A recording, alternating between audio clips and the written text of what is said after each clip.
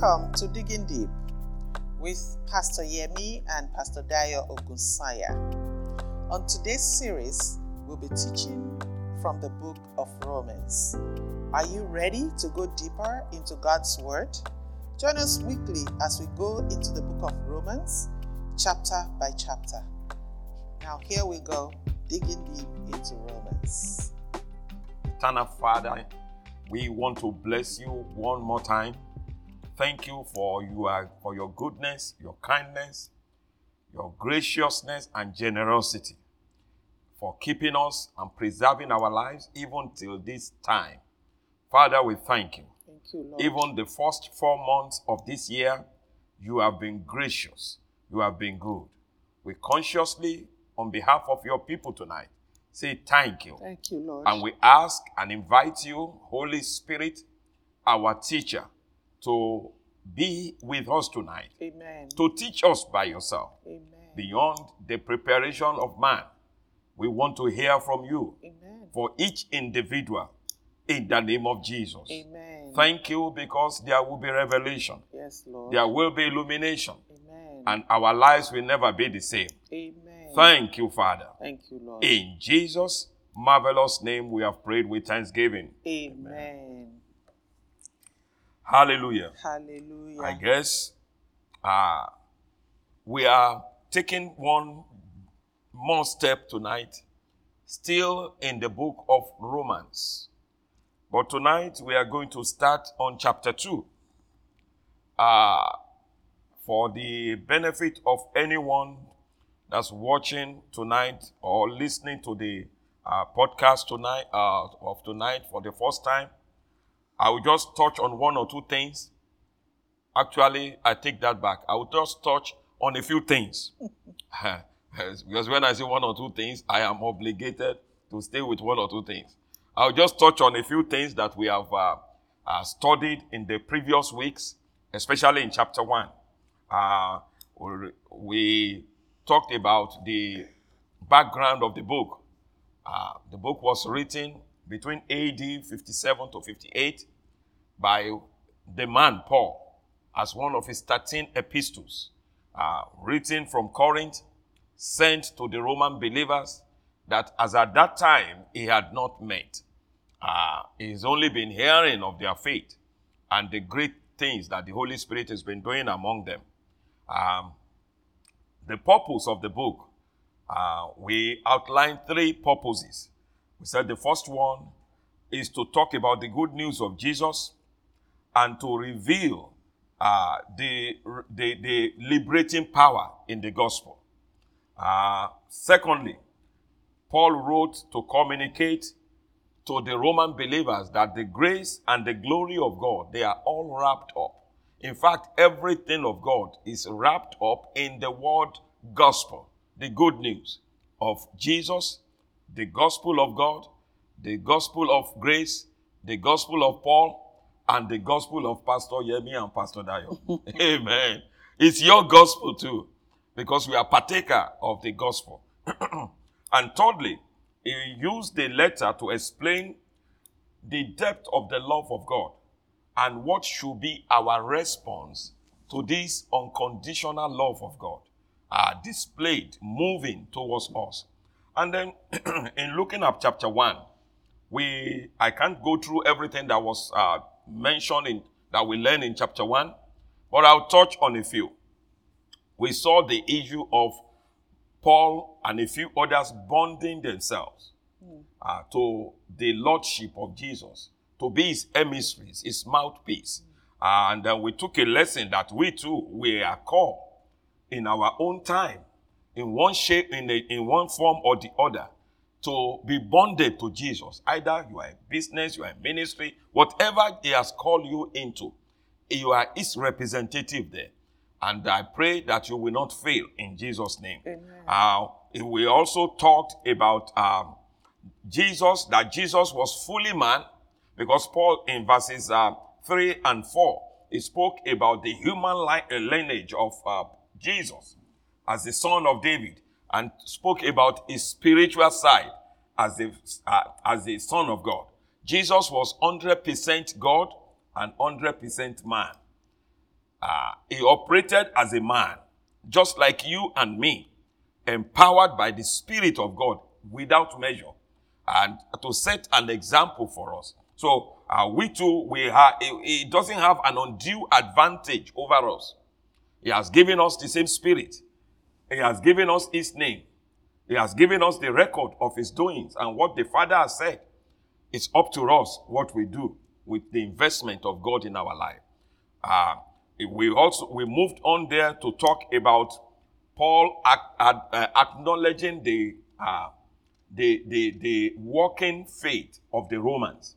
He said, he praised God on their behalf that their faith is being spoken about all over the world.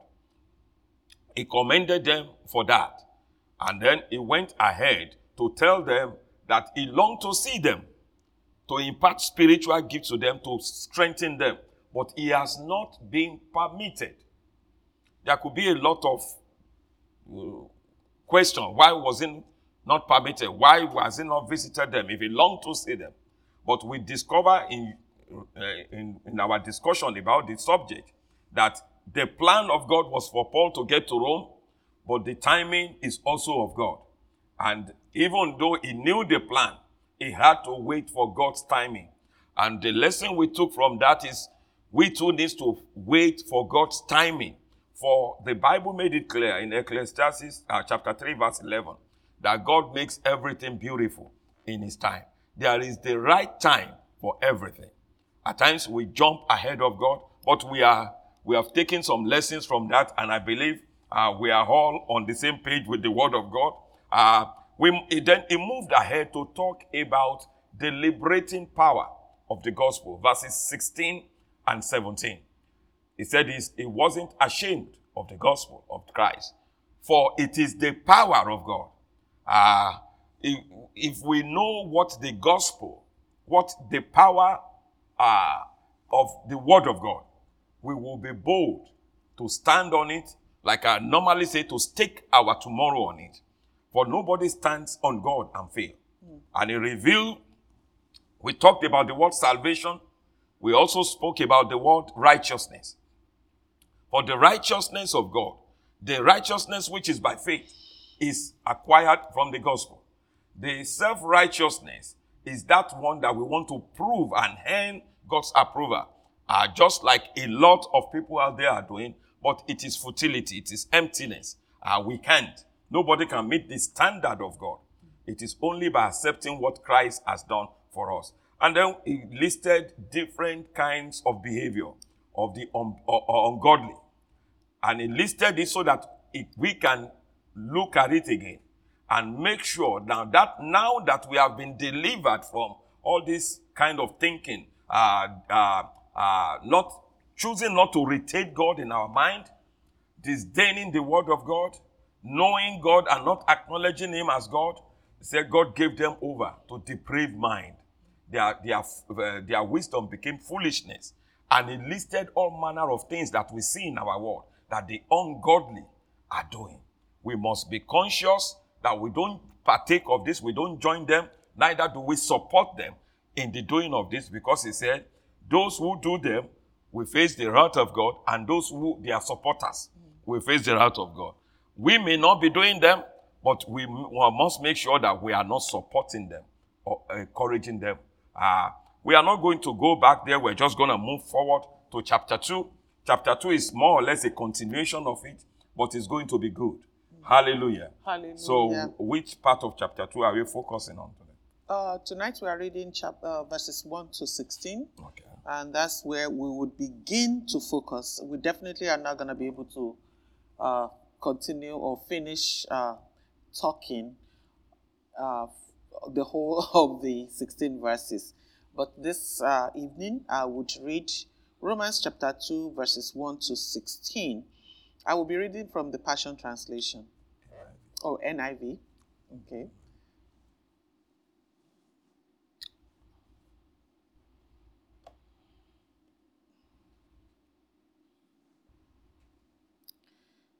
Verse 1, you therefore have no excuse, you who pass judgment on someone else, for at whatever point you judge another, you are condemning yourself, because you who pass judgment do the same things. Now we know that God's judgment against those who do such things is based on truth. So when you, a mere human being, pass judgment on them and yet do the same things, do you think you will escape God's judgment? Or do you show contempt for the riches of his kindness, forbearance, and patience, not realizing that God's kindness is intended to lead you to repentance? But because of your stubbornness and your unrepentant heart, you are storing up wrath against yourself for the day of God's wrath, and when his righteous judgment will be revealed. God will repay each person according to what they have done. To those who by persistence in doing good seek glory, honor, and immortality, he will give eternal life. But for those who are self-seeking and who reject the truth and follow evil, there will be wrath and anger. There will be trouble and distress for every human being who does evil. First for the Jew, then for the Gentile. But glory, honor, and peace for everyone who does good. First for the Jew, then for the Gentile. For God does not show favoritism. All who sin apart from the law would also perish apart from the law, and all who sin under the law will be judged by the law. For it is not those who hear the law who are righteous in God's sight, but it is those who obey the law who will be declared righteous. Indeed, when Gentiles who do not have the law do by nature things required by the law, they are a law for themselves, even though they do not have the law. They show that the requirements of the law are written on their hearts, their consciences also bearing witness, and their thoughts sometimes accusing them, and at other times even defending them. This will take place on the day when God judges people's secrets through Jesus Christ, as my gospel declares. Amen. Thank you so much. Now, I'd like to say this up front. You can't take chapter 2 and run with it. Remember at the beginning of the study of this book of Romans, you can go back on the YouTube and listen to it. We said this is the most extensive doctrinal writing of Paul concerning the new covenant, the New Testament. So from chapter 1, verses 18, actually from verse 16 to somewhere in chapter 11 or 12, he was making a case for receiving Jesus.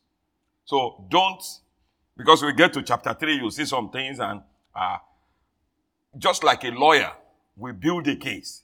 Paul is building a case now from our previous ungodly life, showing us, beginning to lay the case why you need Christ, why I need Christ. The inability, or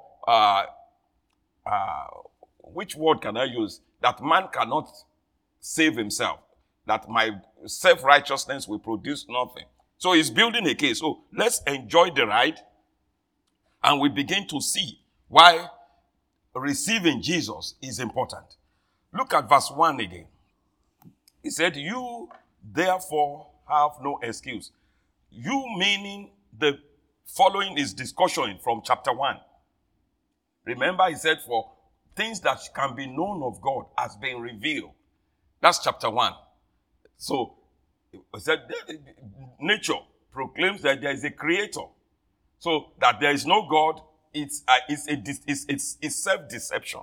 When anybody say, I don't believe, or I don't see, there's no proof, they are self-deluding themselves. Because everything, the sky, the sea, the plants, the hands, every creation that we see is a proof that there is a creator. There is a designer. The perfection in the earth to this galaxy is a proof. So it picks it up. That's why he said in verse 1, then you have no excuse. You now is moving to relationship among ourselves. Mm-hmm. He said, you will judge someone. You know, all those amazing things he listed from verse 20 to 28 or so. The unthankful, disobedient to parents, love haters of God. Now, he is now bringing it home to us individually. He said, you who pass judgment or sit in criticizing someone else, for at whatever point you judge another, you are condemning yourself, because you who pass judgment do the same thing. Let's see this in the Passion Translation. We'll be switching back and forth. You may not have them, but just look on the screen for them. This will help you to understand. Said, no matter who you are, before you judge the wickedness of others, you had better remember this. You are also without excuse, for you too are guilty of the same kind of things. When you judge others and then do the same thing, then that the same thing they do, you are condemning yourself. So, it's going to be talking about the wrath of God, putting ourselves in unconsciously under God's condemnation. Now, we are talking to believers tonight. We are not talking to the ungodly or to those who have not received Jesus. But we need to, because I have received Jesus, does not give me a blanket immunity. That it doesn't matter what I do. I have escaped judgment. Yes, legally you have escaped judgment. But what you do with that freedom can still align you with the ungodly. So I want you to pay attention to this, especially one major area where we miss it is criticism, judging. I know we discussed a little bit because it's a very delicate line here. This is a topic. Do we correct people? Or is that not what Paul is talking about here? That we just let everybody behave the way they like? I don't think that Paul is saying that we shouldn't even judge people. I believe that what he's saying, if you look at it from this Passion Translation, it says, no matter who you are, before you judge the wickedness of others. So he's not saying do not judge the wickedness. Now, he's not talking about judging people. He's talking about judging the wickedness of others. We must separate people's habits from them. So somebody is stealing, does not mean if I correct that person or I judge the stealing. If you point it out to him and call them to accountability, that is not not judging. Passing judgment on them. So it is the action that I am actually judging. That's what I wanted to say. That before you judge the action of others, the wicked actions of others, you better remember this. You are also without excuse. For you too are guilty of the same kind of things. Now, what I'm thinking about when I'm reading this is, I'm thinking about, okay, I'm driving on the highway and someone cuts me off and I get upset with them. I'm judging them. I'm like, you know what? Where are you going? What is your problem? Blah, blah, blah. And tomorrow, I'm driving on the highway. I'm almost late for church. And I quickly cut somebody else off. I judged the person I judged their action yesterday. And today I'm doing the same thing. That's just the simplest way that I can explain it. And that is what Paul is talking about here. That before we judge, the scripture told us, Jesus Christ told us in Matthew 7, that before we remove the speck on somebody's eyes, we must remove the plank from our own eyes. Not because that we carry planks around or because we feel that, he's not telling us to remove the plank, not only so that we can see, but also so that we can see well, to be able to see what other people are doing. It's important to correct people when they are doing wrong. But it's more important for us to not be under condemnation while we are correcting other people. Amen. So whoever is correcting somebody must, especially in moral things, must also have the moral compass. Amen. Follow the moral compass. Now, thank you for that. That's why I said it's delicate, because we need to spend time talking about this so that we don't just brush it aside and say, he said, don't judge, we don't judge. No. We are meant to call things out Yes. that does not align with our new status.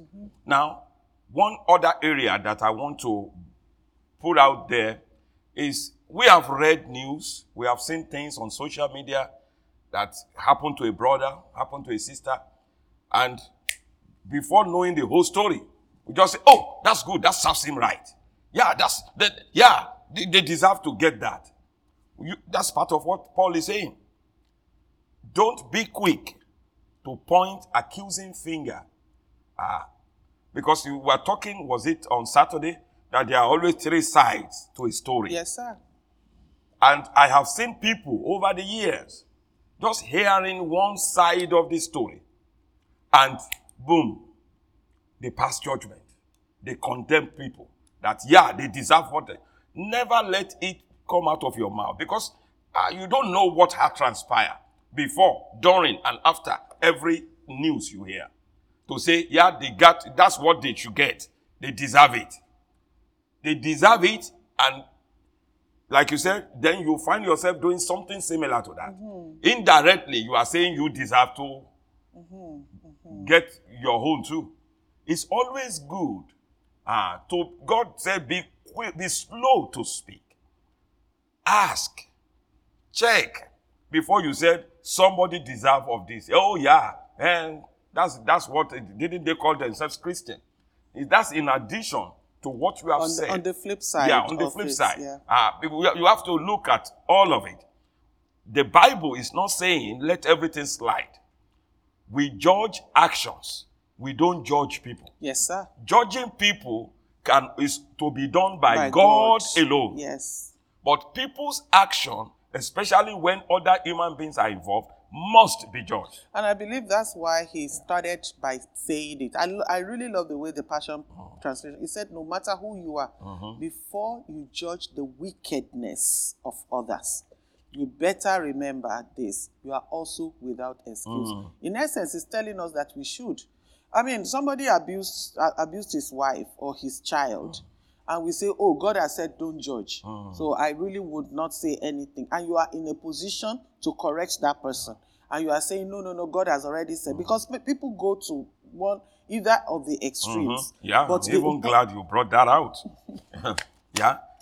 If we are going to do a case study with that, now, if we are going to apply this, because I've thought about, I was even going to use David. I was going to use David. If you are going to use this, I think you are feeling hurt. Well, let's see. If we are, the case, now, what Paul was telling us by the Spirit of God here was to judge the action of abuse. Is abuse in any shape or form right? No, it's not right. That needs to be called. But now, where we will miss it is to say, but didn't he say he's a Christian? He's going to go to hell for what he has done. No, we don't have the right to make that judgment. Because that's judging the man. We judge people's action. What he did, if it's in true that he did that, is wrong. Even for a non-Christian to do. More or less a Christian. So we are to judge people's action, but we don't condemn them to hell and say, you, for what you have done, you should be in hell. We must be careful. Take, for example, the story of David and Bathsheba with Bathsheba's husband. When Nathan went to David, that's in 2 Samuel chapter 12, verse 5. When Nathan went to David and told David the narrative, David made a statement. Because Nathan didn't say a king, he said somebody in the kingdom. David, if our IT can just help me put it up. 2 Samuel chapter 12, verse 5. This is what David said. David's anger was greatly aroused against the man. He didn't know the man. He didn't know he was actually the man. But see what he said. He said to Nathan, as the Lord lives, the man who has done this shall surely die. He had a big log in his own eyes. And Nathan was telling him about somebody in the kingdom taking some things that doesn't belong to him. And he said the man should die. He passed judgment on himself. And when Nathan now told him, you are the man, his hand dropped. So before we condemn people to death or to hell, let's watch it. Judge your own actions. Am I guilty of this too? Yeah. I have heard this saying before, and it was just coming to me. We judge other people by their actions. We judge ourselves by our intentions. So we kind of like excuse ourselves. No, I did this thing. This is my intention. But when somebody else does it, we are not looking at their intention. We are looking at the action. That's exactly what David did. David was looking at the action, even though his intention was wrong. But but when he now realized that, oh my goodness, it's me they are talking about, he tried, he was now reasoning it out and apologizing about it. But a lot of times as human beings, we look at people's actions and we judge them by the actions. But when it's our turn, rather than using the same measure, we now look at our own intentions. No, the reason I stole, somebody goes to the supermarket and steals something. We judge that person. Oh, you stole something. But when you go to the same supermarket, you steal it, you say, the reason I stole it is because I was hungry. You want to justify, rationalize. We rationalize it because of our own intention. But if we are using the same standard, for one another, not excusing what other people have done, but before I run out to judge somebody else, I should also make sure that I am doing it right. In other words, the conclusion of that verse 1 should be, whatever I'm going to apply to somebody else, I must first of all apply to myself. Hold ourselves accountable. And that's why I believe the Bible said many of us should not, James was advising us. He said many of us should not just be teachers. Yes. Because if a man does not offend in words, he is a perfect man. We say things that we don't do. We condemn people for what they are doing, and we are guilty of the same thing. Well, in my culture, there is it's not scriptural. They used to say it's the person they caught stealing something that they call a robber. The one that has left before they got there, they say smart. Somebody was talking in our leadership meeting on Saturday that somebody was not paying tax. And he was a very smart person. That's not smartness. Those are the things there. Some of the things the world calls smartness. We are forgetting that it's a wrong action because the bricklayer out there pays tax before he gets paid. How can somebody be a millionaire and is not paying his own fair share? That is wrong. That is wrong. And that needs to be called out. And that means myself, I must make sure I pay tax. If I'm going to say this is wrong, then I have to apply it. Am I paying tax as I went due? And I think the best way to look at this is not to look at it in the area that, okay, well, it's either I judge people or I don't judge people. That's not what he's talking about here. I think what he's talking about here is to act, even, with the standard, to begin to look at, even for my own self, without thinking about somebody else. If I'm going to judge other people, make sure that I am living your conduct. Examine your conduct for myself. Yes. If we do that, we will do well. Yes. In ministering the Holy Communion, the same Paul, by the Spirit of God, said, if we judge ourselves, we will not be judged with the world. We have been separated from the world, but it calls for constant assessment. Am I now living the way the Bible expects me to live now? What are the areas I need to brush up on? To continue to work on. Instead of focusing on somebody else, yes, I need to start with myself. Yes, sir. Because as a pastor, I've discovered in talking to people, especially if there is a disagreement between 2 or 3 people, everybody is just focused on what the other person is doing wrong. We have to keep redirecting. And you look at, because you are not in it, you can see the whole thing. You see that each one of them, they are as guilty as any other. But it's difficult for each one of them to admit they are contributing to the problem. It's always the other person. Yes. We must be careful and see it as a way to uplift ourselves. Before I look at or make comment about somebody, let me look at what I'm doing. And look at what I'm doing. Am I free from this thing? Or is this a wake-up call for me to check things out? Now that I'm born again, should I be found doing this? Apply standard to yourself before you begin to put up high standard for others. Yes. Jesus spoke about the Pharisees. He said they have become stumbling block. He said they hold the key of knowledge. They are not going anywhere. They will not go in, and they are standing by the door. He said they put heavy burden on people, making it difficult for people to move forward with God. Yes, yes. We must not be like that. They just pointing out what people are doing wrong. What am I doing right or wrong?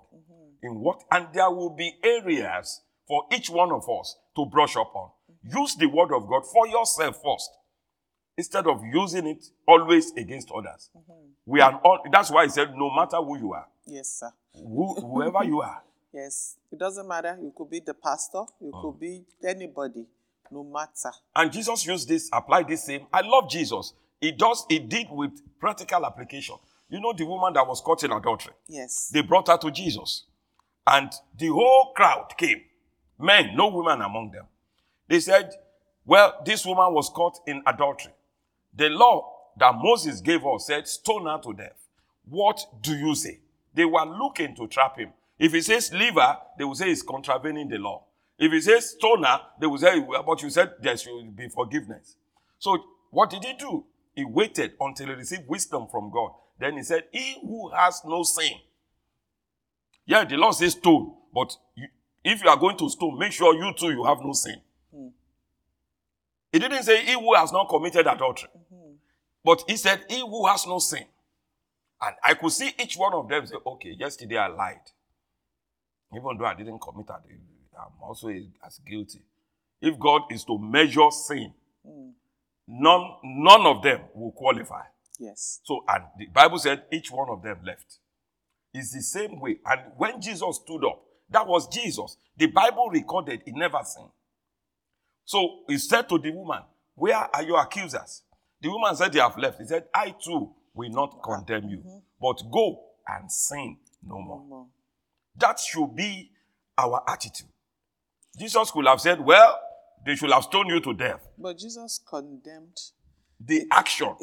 Yes, he judged the sin. He said, go and don't do it anymore. Don't commit that action anymore. That's what we are saying, that we judge actions. We don't condemn people. The people, yes. And that, as we have practiced this for years now. Now people do things wrong, and we let them know what you have done is wrong.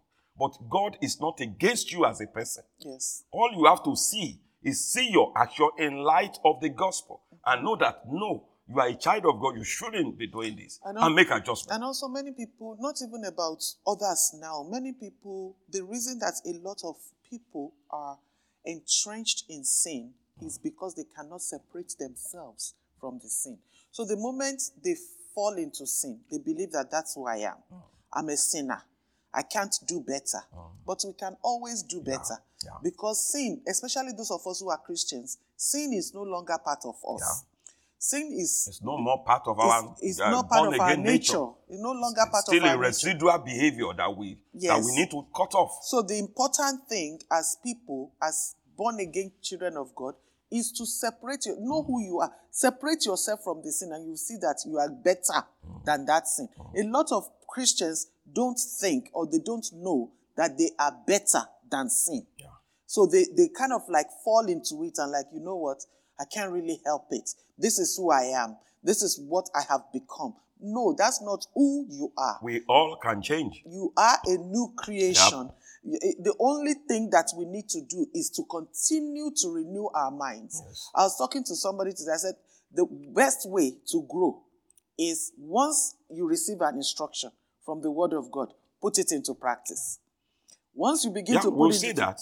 Paul spoke about it. Okay. Practicing the Word. Practicing the Word. And that is what actually helps us to grow, to become better, apart from judging wickedness and all that, we become spiritually better and morally better as well. Now, one of the ways, you as a Bible teacher, one of the things we always look at in teaching the Word of God is how to improve our response to what the Bible says. What we look at the Word of God as something to live by. What else is God going to show me today that I can start doing immediately? Yes, that I it's can not apply just to to my store life. the knowledge. It is for application. Yes, sir. I love, that's why I believe there is a lot of application Bible out there. How to apply the word, The knowledge of the word will not help anybody if you can't apply it. If it is not applied. It is the applying of just saying grass is green. What does that mean? It is the way you apply it or what you apply it to. Unless you bring your goats to the grass and he eats and he's full, then that's the way to look at instructions in the Word of God. Now it says, God will judge wickedness. In verse 2 it says, we know that God's judgment is coming upon those who practice. The people now, yes. We have been separated from the people. But why will God's judgment fall on those people? It's not because God hates them. It is what they are doing. And he listed that in chapter 1. And refuse to stop doing. Stop doing that. And then the people that are encouraging and applauding those doings too. Yes. So, but this judgment of God is as the standard that God will use to judge things. Everybody is 3. God's judgment will be based on the truth. God's judgment will be based on his impartiality. God is a fair judge. And it will be based on Jesus Christ. He's the one that's going to do the final judgment. He's the one that separates people. So we are going to look at these 3 standards, however far we go today. Because God will not just wake up in heaven. He doesn't sleep anyway. And say, oh, B, I like. C, I like. He applies the same rule to all of us. So if his judgment is going to fall on certain people, what are they doing that will warrant his judgment coming upon them? I think the first one is the truth. I think that's verses 2 to 4. He said, we know that God's judgment fall on those who practice this thing. God is always right. Let me switch to our... he said, verse 2 in the NIV, he said, now we know that God's judgment against those who do such things is based on truth. So, we need to know what is truth. If God's judgment is going to be based on truth, I must know what is truth. The same thing Pilate asked Jesus. What is truth? That has been the question. Everybody wants, and the world we live in, and they said the truth is now relative. So, what is true to you may not be true to me. But there is, if God is going to base his judgment on truth, then truth has to be something that's unchangeable. And that applies to everybody, in every nation, in every geographical places. The truth cannot be flip-flopping. Jesus said in John chapter 17, I think verse 3, he said, sanctify them by your word. Your word is truth. So, in other words, God's one of the definition of truth is the word of God. And that's why the Bible said the word of God is the same. It said heaven and earth will pass away, but my word. Because he's going to base judgment on his word, the truth. So, let's look at one other thing there. I have a few scriptures down here. And in John 14:6, Jesus said, I am the way, the truth, and the life. Yeah. So, where it says, sanctify them with your word. Your word is truth. John 1:1. He said, So, what is the such things is based on the word, which is Christ. Yeah. So the judgment, okay, well, we are going there. Well, we'll get there. We will get there. That, you remember what I said earlier, and that this will benefit you. Paul is building up a case.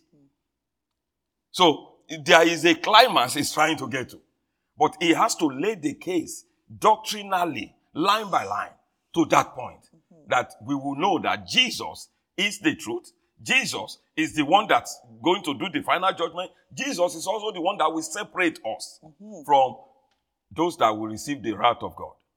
Our attitude, our response to Jesus, who is the Word of God, is what we are talking about here. We have also seen that this same Jesus, this same Word of God, is the power of God. Yes. And through him, we get the right standing with God. And remember what we said, the gospel is about Jesus, from Genesis to Revelation. Yes, sir. The gospel It's of about truth. Jesus. It's the truth. The gospel of So, truth. but let's keep on building on it. So, I think verse 3, it said, so when you, a mere human being, pass judgment on them, and yet do the same things, do you think you will escape God's judgment? Or do you show contempt for the riches of God's kindness, his forbearance and patience, not realizing that God's kindness is intended to lead you to repentance? Let's look at those verses 2 to 4. A number of things. We have established one, that the Word of God is the truth. The Word of God is Jesus. But look at, people have said to us, and they said in Peter wrote about it, that mockers will come. And they will say, since the fathers, they've been saying it's coming, it's coming. Yes, Stop, just wake up to reality. There is no Jesus coming. That's what Paul was referring to here, that God is, Peter said God is not slow, as people can't slackness or slowness. He said, but God is kind, it's forbearance. Every day, everything looks like the same. Just look and say, oh, this Jesus, 2,000 years ago, they've been saying he's going to come. But he said he will come like a thief in the night. You can take it to the bank. Jesus is coming. And when he comes, he's not coming as a little baby to be born in a manger. He's coming for judgment. You can take it because what God said will come to pass. So, now God is giving us, that's why we say it's God of many chances. He's giving us a lot of chances. It looks as if God is not judging sin. It looks as if God is just letting people do whatever they like. We see ungodly people doing corrupt and fraud and 419 and making millions. And it looks as if they are buying planes and they are enjoying. Hey, there is a day of judgment coming. We should not be deceived. There is judgment coming. Why? Because the Bible said God's judgment is going to come. And God is going to judge the unbelievers. It doesn't matter. You say something that the lies may go out so many years. Yes. The truth will catch up one day. One day. The truth is Christ. It will come. Yes, So sir. don't mistake God's kindness, his patience, his forbearance to mean that, oh, nothing will happen if I do this. So, I don't know. What else? I'm just thinking in line with what you have said, that people have been like, if Jesus has not come at this time, and he keeps saying he's coming 2,000 years ago. Say that every Sunday. We don't think he's coming, or there are so many. Why is he allowing people who are unrighteous or who claim to be smart, like we talk about, go scot-free? Why is that? That means that God is really not just. He's he's not true, but he is true. God is true. God is true. He knows what he's doing. He's giving people chances to change, because the Bible says that he does not want anybody to perish. So he's giving people opportunities to change. And I think while as Christians, when we stand our ground and continually do the right thing, continue to judge our own actions, continue to change work on ourselves, we become evidences to those people. And apart from the fact that we become witnesses to them, when the time comes, when Jesus Christ comes, we will become the people that Christ will be pointing at and say, these are my people.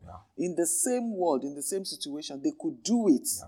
You know, so I think that it's important for us to look at it from that perspective. Look at it in you know, like no matter what happens. The Bible even tells us that we should not envy the rich of this world. You know, because when their time comes, they will just disappear like that. Their riches will disappear. So we should, you know, stand our ground. Continue to be, you know, to do what God has told us to do. Continue to practice the word of God. Yes. It looks as if I'm following the word of God, and it looks as if people are passing me by. They are going ahead. David said, I was kind of confused. He was paraphrasing what he said. He said, unbelievers, they are ungodly people. They are making it. They are thriving. He said, but when I went to your sanctuary, then I have an understanding of their end. The end will come. Yes. And what is going to happen in the end, you don't want to be part of it. I don't want to be part of it. Because it's talking about the fierceness of God's anger being poured out on Satan and those who align with Satan. And we align ourselves with Satan when we unrepentantly keep on refusing and rejecting the word of God, the promptings of his spirit. You know, another example that we have for this, because verse 5 spoke about it, it said, but because of your stubbornness, your hardness, the New King James says hard. The Passion Translation says your calloused heart. And callous means that something that has been, you know, when you say you have calluses on your foot, it's hard. Like difficult, like some of us. Difficult to remove. You know, you go for pedicure and you know you have calluses. They have to chisel it out. Is this sclerosis or something? That's a condition of the liver. Yeah. So it's and it doesn't just happen one day. Over the years, you've been abusing, you've been doing things, and the livers become hardened. It's no more functioning. It has thickened. The same way you look at the story of Pharaoh and Moses. The Egyptians don't have to sacrifice their first children. He could have listened to Moses from the first day and said, you, these people, go. But the Bible said he hardened his heart. He hardened his heart against the word of God that was sent to him. Because Moses brought the word of God to him. That the God of the Hebrews said, let my people go. But he hardened his heart. He said, who is that God? That he will command me. Because he saw himself as a God too. Egyptian history said the day they coronate any pharaoh, he transitioned from being mere human to being a god. So that's why they mummify their bodies, they build pyramids, because they see them as deity. But this was his maker, saying, let these people go. But he refused. And it took persistence, almost months, before it got to a point where God said, okay, I will demonstrate who I am.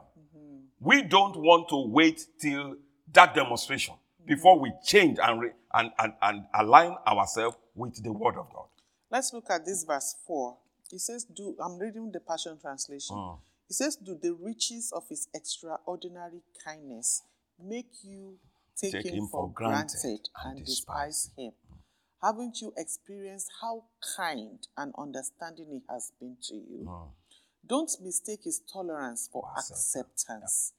And that's what I was saying, that sometimes we're looking at, okay, God is not doing anything about this situation. It's okay. You know, it's okay. It's okay to do it. There is so many homosexuals out there. Now, why is God not striking them? Oh, maybe it's the new thing. Maybe now the truth that you are talking about is now relative to to whatever interpretation. They call it the woke mentality. The woke God has woken up now. He never sleep. But he says that, have you not experienced his kindness and understanding? How kind and understanding. Don't mistake his tolerance for acceptance of the evil that people are doing. Do you realize that all the wealth of his extravagant kindness, how massive his kindness has been, extravagant kindness, yes, sir, is to melt your heart and lead you unto repentance. Now, it may be big, because we are Christians, we may not need all these things. But again, as we always say, there is always one or two things that we can work on here. God has been very, very, he has been understanding with us about some attitudes that we have, about some habits that we have. He has been telling us, you need to change. He has shown mercy where we're supposed to get judgment for certain things we have done. He has released mercy. We have, oh Lord, I'm sorry, okay. Then you go back to those things. You do it again. That is actually unrepentant. Yes. And that, because repentance means that you drop it, you turn around, you go the different direction. You don't go back there again. But the moment we go back again, or we say, God, you caught me stealing this cup. Oh, I'm sorry. I'm sorry. You are sorry because you are caught. If you go back there. Not because you are done doing that thing. If you are done stealing that thing, you got caught, God says, you tell God you are sorry, you don't go back there anymore. And those are some things that we need to begin to look at in our life. Those little lies. God has permitted us, has allowed us, because these things, they open the door. Even if, God will not judge us anymore as his children, but the devil is always out there, waiting to pass judgment like, okay, you've done it. You open the door for the devil to come in, and at the end of the day, you begin to blame God for it. Amen. And it's very important. Let's look at a few scriptures as we round up this today. Ephesians 2:7. Ephesians 2:7. Talking about, he said, in the ages to come, God saved us that he might show the exceeding riches, just like the extravagant kindness of his grace in his kindness towards us. That's why he saved you. That's why he saved me. Exceeding riches. Riches that exceed whatever. Now, in one of the studies I was doing was talking about all the other gods that people worship. Was writing some write-up and said, those gods were described as unpredictable and very cruel to their followers. And I was comparing them to Jehovah God. He is very predictable. And he is not cruel. He's merciful. Full of mercy. It's amazing that because, like you said, because things don't happen like it did in the Old Testament, that people just, boom, fall down and die. We are taking his kindness as acceptance, that these things are okay to persist in them. No. So he wants to demonstrate how merciful he is, how gracious he is. That's why he's tolerant of most of these things. He's tolerating us. He doesn't like what we are doing, but he loves us. We are his children. I may not like what my children are doing. And I will keep telling them, I don't like what you are doing. But I love them as my children. And as children, we must strive to please our Father. Yep. Because that's what gladdens his heart. Yeah. So if what we are doing is not pleasing to him, then he doesn't, send us away as his children, but then he doesn't like it. We don't make him happy. Now, let's quickly see, our time is fast spent, but let's see Exodus chapter 34, verse 6, NIV. You will see the characteristics of your father. Why it looks as if he's letting things slide by. This is what Moses experienced with God. Exodus 34, verse 6, New International Version. It says, and he, God, passed in front of Moses, proclaiming the Lord, the compassionate, gracious God, slow to anger, abounding in mercy and faithfulness. These are the core character of our Father. God will always choose mercy. Verse 7 says, maintaining love to thousands, forgiving wickedness, rebellious, and sin. Yeah, he's always willing. Why? Because he doesn't want us to be destroyed with the devil. But at the same time, if we persist, just like the Israelites persisted, and from 20 years and above, God had to take his eyes off and allow them to die. there is a line that judgment must come. Just like he allowed Adam and Eve to get kicked out of the garden. God his judgment is based on truth. And the truth is the word. If God said you do this, this is what will happen. And you keep doing them, that's what God said will happen. The truth cannot flip-flop. It's not intrinsic. It's true to me, it's not true to you. The word of God is truth. Jesus is true. To keep rejecting Jesus is putting yourself under the wrath of God, under the anger of God. A smart person will accept Jesus, will begin to live their life according to the word of God that they know. That is the only way to stay out of God's anger. And God will help us. You want to close us out? Amen. Amen. I hope you've been blessed tonight. Glory be to God. Tonight we have stayed on the truth. We've spoken a lot about, the fact that we don't judge people, but we can judge people's actions, the wickedness of people. We don't close our eyes to wickedness, but before we even judge other people's wickednesses, we look at our own selves as well. Make sure that what we are, correcting people about is we're not doing the same thing. We turn to hypocrites if we do that. So we just need to begin to look at those little areas of our lives, make sure that we are doing things right, not even only with the intention of judging others, but with the intention of pleasing our Father, who is our loving Daddy. So tonight, I hope you have been blessed. God is good. God is gracious. He is full of mercy and compassionate. And I know that if you have missed it in any way, because you are a child of God, God has, forgiven you when you repent and turn away from that action. And if you have not received Christ as your Lord and your Savior, don't stay in judgment or in condemnation.